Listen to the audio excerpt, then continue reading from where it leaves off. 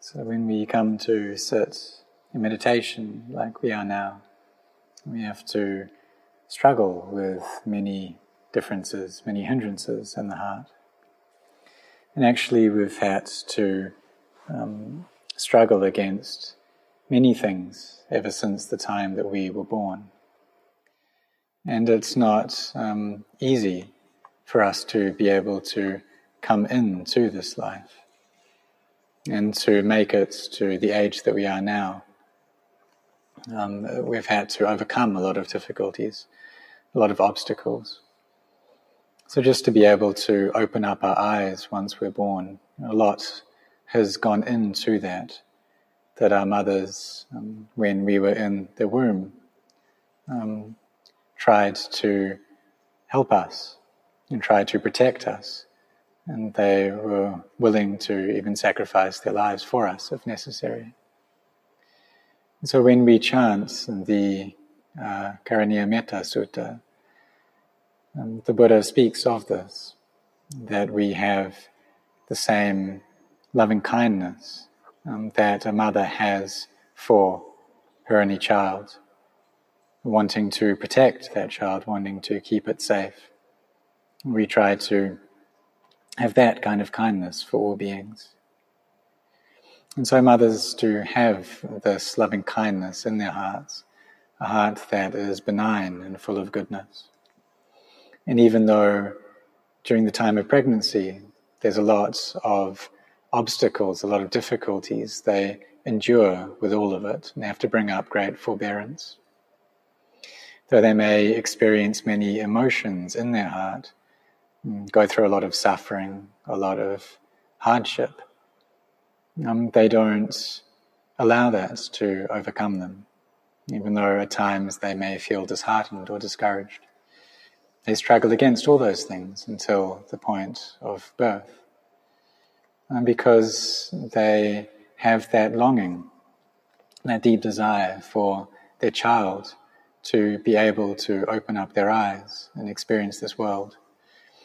That deep yearning for their child to have a body that is complete. And so they're willing to go through all these difficulties to allow their child to come into this world. So children have to pass through many difficulties as well. And the reason that we're able to come into this life is also because of the merit and the skillful deeds that this child has done previously. Because many beings who are born into the womb, they die there in the womb. Or some die during childbirth. And many people are born with incomplete bodies. So all of this requires struggling against difficulties. And once we are born and we have a life in this world, we have to meet with many difficulties as well. And so both the mother, the father, and the child, they have to experience all of this. But they do have the sense of effort, the endurance, forbearance with all of the hardships and all of the sense impressions that they have to experience. And it's common for children to have the wish, when they're younger, to be an adult. They think that it will be very easy then because they won't have to rely on other people so much. They'll be able to gain some degree of freedom, and they won't have as much difficulty as they do. And it's also difficult for the parents as well. They have this wish for their child to grow up, and that comes through the kindness and the compassion that they have. And sometimes they have so much kindness for their child that they're willing to give them everything they ask for. If they have money or whatever they have, they're willing to give it to their child. And it may be that when their parents themselves were younger, they had to really struggle. They had very difficult lives, and lives that were lacking many things. And they don't want for their child to experience that same suffering that they experienced. So they're determined that they'll give their child everything that they can. And whatever their child asks for, they just give it straight away. But this itself brings up problems because their child doesn't develop any degree of immunity or resistance to the difficulties in the world, but they just get whatever they want. And in the end, they end up with very weak hearts, hearts that aren't able to be strong in this world. And the expectations they have from life is that they'll just get everything that their heart desires. Their mother and father were able to get the money that they had because of the goodness that they had created in the past and their parami, and because of the effort that they put in this life as well. But the child doesn't know that. They haven't experienced that. And they don't know what it's like to really work for money and go through the difficulties that their parents had to. They don't know the suffering that their parents had right at the start when they were trying to establish their lives in this world. So Luang Por Chah said that it's not easy. But sometimes we can be heedless about this. And I myself was very heedless as well. There was a time when we were building the Ubosata hall at Wat Nambapong, and Luang Por Chah told me to get some stones. And so I went to do that. So in gathering these stones, it took me half an hour to get just a handful. And I thought that this is just a waste of time, that there's surely a much better use of my time. And I'm not sure whether Luang Por Chah could understand the thoughts going on in my mind or not. But he came over and gave me a Dharma teaching. He said, "Anand, these stones, they weren't born here, you know." And he didn't give any further explanation. But actually this teaching, it was a very sharp and witty teaching. I didn't understand it much at the time, but after having thought about it and contemplating, I think I've gained more of an understanding that those stones came about through the faith of the laity. Those people who offered them, they had to have faith in the Buddha, the Dhamma, and the Sangha. And also the Luang Por Chah, that he had to be there, and he had to practice to the stage of becoming fully awakened, following the path that the Buddha had laid down. So for those stones to come about, there needed to be a lot of faith there. And if that conviction was absent, then we wouldn't be able to have got those stones. So it's just like for the people who have come to this monastery. If you didn't have faith, then you wouldn't have been able to have made it here. So the reason that you can come is because of the conviction that you have in your hearts. And many people even come from overseas. And the reason that they're able to reach here, this monastery, is due to the faith that they have in their hearts. And also they have a lot of merit as well. They can come from so far away. So people come from all over Thailand and from all over the world. And they do this through the faith that they have in their hearts. So in our lives, we have to pass through many obstacles and difficulties. And it's the same when we come to practice as well. So when we come, we're taught about generosity and making merit through donations. In order to do this, however, we have to pass through the attachment that we have towards our physical possessions. We also have to come in contact with the teachings of the Buddha.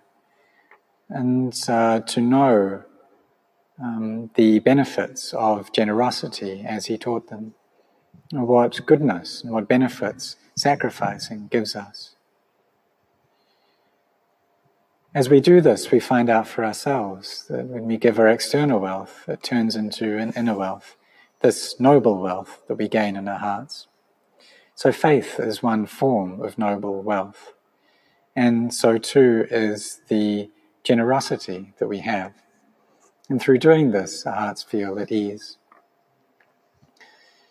If we have a lot of money, but we're attached to that, then this can become a cause of suffering, because we're very cautious around it. We're afraid that we might lose it. And so it turns into a source of sorrow for us. So when the Buddha taught Yasa, who was the son of, born into a very wealthy family, he started off with teaching him about dana, about generosity, and the benefits that this gives us. That in this life we lead a very complete and full life, and in the next lives as well, we meet with good things. So just like if we're traveling through a very desolate landscape, we need to bring provisions with us. We need to be able to eat and drink something. And if we run out of those provisions, then the traveling gets really tough. So some people, when they're born into this world, they meet with great difficulties. There are those who have everything provided for them as well, but they're very few. And the reason that they have so much is because of the karma that they have created in the past. And they had to go through a lot of difficulty to create that good karma. But with this practice of generosity, we don't just give away all of our possessions either. We do need to keep a portion of our wealth to know a sense of balance in this too. If we can reach this place of balance, then our lives will be very smooth. So the reason that we are generous, that we give, is for the cultivation of our hearts, for the development of our minds. So there's a lot of difficulties and obstacles we have to pass through in this practice for generosity. And it's the same too with sila, with virtue. And when we go to keep the 5 precepts, if our minds don't have much energy, then it's a very difficult practice. So like the last of the 5 precepts, that of not taking intoxicants, some people find this really tough. Not drinking alcohol, not doing drugs. We see that when we do consume these things, then our minds are lacking or devoid of mindfulness and wisdom. So the reason that some people in this life have very little mindfulness and wisdom is because of not having kept this 5th precept. It works to distort and destroy the brain, and so there's no clarity in their minds. All of the hindrances really flood the mind when we consume alcohol or other forms of intoxicants. And so the mind just can't get into a state of samadhi. It's not able to keep that state in the mind, and any samadhi that we once had deteriorates. There was a monk in the time of the Buddha who had very great psychic powers. The special abilities of his mind were supreme. And he was even able to defeat a very nasty and powerful Naga. When the villagers heard about this act of his, that he could overcome this Naga, they gained great faith in him. And so they decided to make offerings to him, and what they offered was liquor. So as he was walking on alms round, he received one drink after the next, and he drank it as he was going. And in the end, he was completely intoxicated. He didn't have any mindfulness left. And when he got back to the monastery, he lay down, and the Buddha was there, but he pointed his feet right at the Buddha. So the Buddha remarked, well, look, this is someone who had very high samadhi, but when he is drunk alcohol like this, he doesn't have any mindfulness at all. So the Buddha then laid down the rule, the forbidding the monks from drinking alcohol. The rule that he laid down was a pachittiya offense, an offense which requires us telling another monk in order for it to be absolved. But in this current era, the world sees a monk as consuming alcohol and sees this as being something that's very bad, something very inappropriate. And so if any monks, at least nowadays in Thailand, are found consuming alcohol, then they're forced to disrobe. So the maintaining of virtue is something that's very important. It is what allows for our mindfulness and samadhi to come to a state of fullness. So it's normal for most people to be on the level of a puthujjana, just a run-of-the-mill person. And in this state, they're humans, their bodies are human, but their minds aren't. So we need to have sila and these 5 precepts as the foundations of our hearts, as the principles that guide our lives. And when we can keep these 5 precepts fully, then we'll see the benefits that they give us, the benefit of inner happiness and joy. And we also understand the dangers of becoming intoxicated. And we see it's very common for people who get drunk to get into accidents. Maybe they drive a car and they end up dead.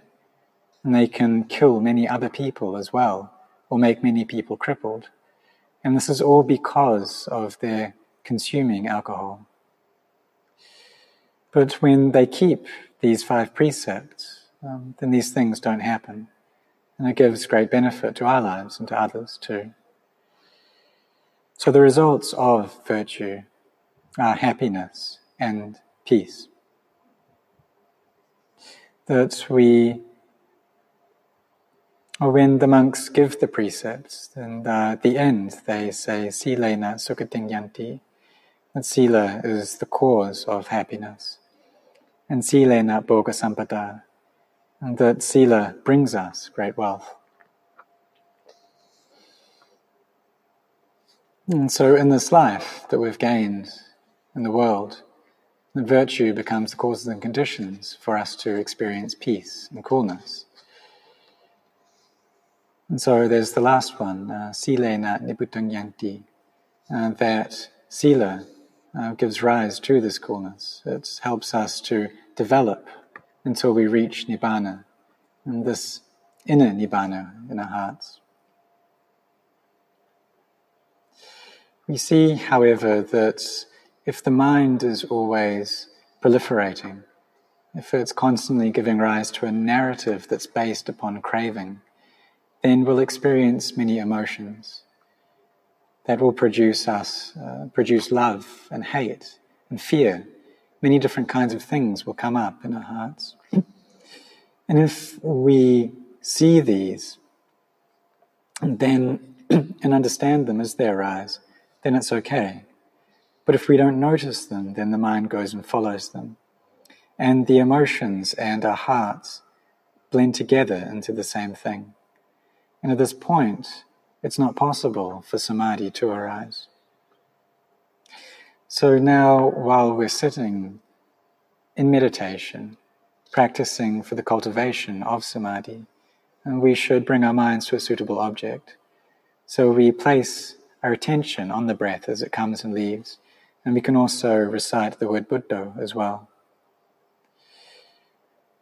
And sometimes as we're doing this, we may have no idea what's being said in the Dhamma talk, and that's okay. Because our minds are peaceful, they're staying with the word Buddha. And the reason for these teachings are for our minds to reach peace and to stay with this word of Buddha. So when there is peace in the mind, then we may not know what's being said, and that's okay. As we cultivate samadhi, we need to pass through the hindrances. So there's the hindrance of delight or craving for sensual pleasure. There's the hindrance of aversion or of hate. And the others as well. So we must try to keep our minds with just one meditation object. We can use Buddha, Dhamma, or Sangha. We can contemplate into the body and maybe take up just the bones as that object. And we can look at the teeth, and these are bones as well. And as we contemplate, then our minds can reach a state of peace, and they gain this internal energy. And when they're in an energized state like this, even though they may experience impressions from the six senses, they'll remain unshaken. And this is because they're firmly established in samadhi. So when they have peace, then these sense impressions arise. But our mindfulness and our samadhi act to protect our minds from these sense impressions. So we see that there's great benefit that comes from samadhi, and great benefit that comes from sila as well. But what we gain from samadhi is even more than virtue. In developing generosity and charity, we need wealth to do that. But in giving our forgiveness, we don't actually need to have any money. It's the same with virtue. It doesn't take any money to keep the precepts. And with bhavana, the mental cultivation, we can do that anywhere. As we practice in this way, then the peace in our hearts starts steadily to develop. So,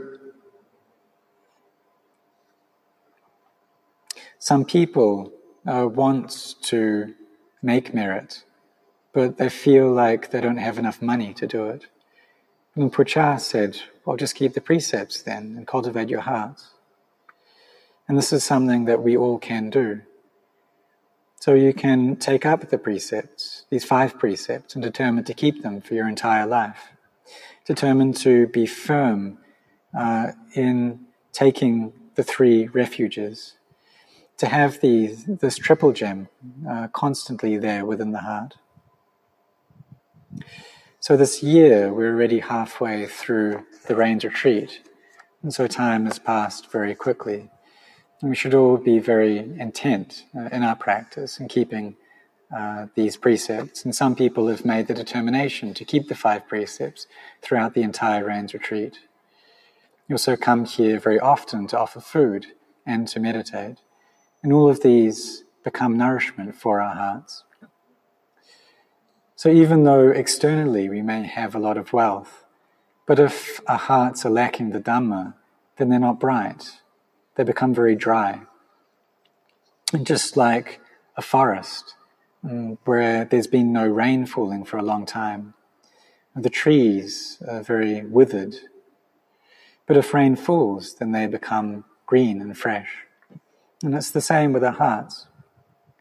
If our hearts have goodness, if they have the merit of dana, sila, bhavana, of generosity, of virtue, and of inner cultivation, then they'll become very fresh. And they'll have wisdom as well. They'll be able to see that the attachments that we have lead us to suffering. And in seeing this, we're also able to gain the wisdom that allows us to resolve this problem. our hearts then turn into the level of Kalyanachan, a good person. And as we carry on with the practice, they develop into a noble being.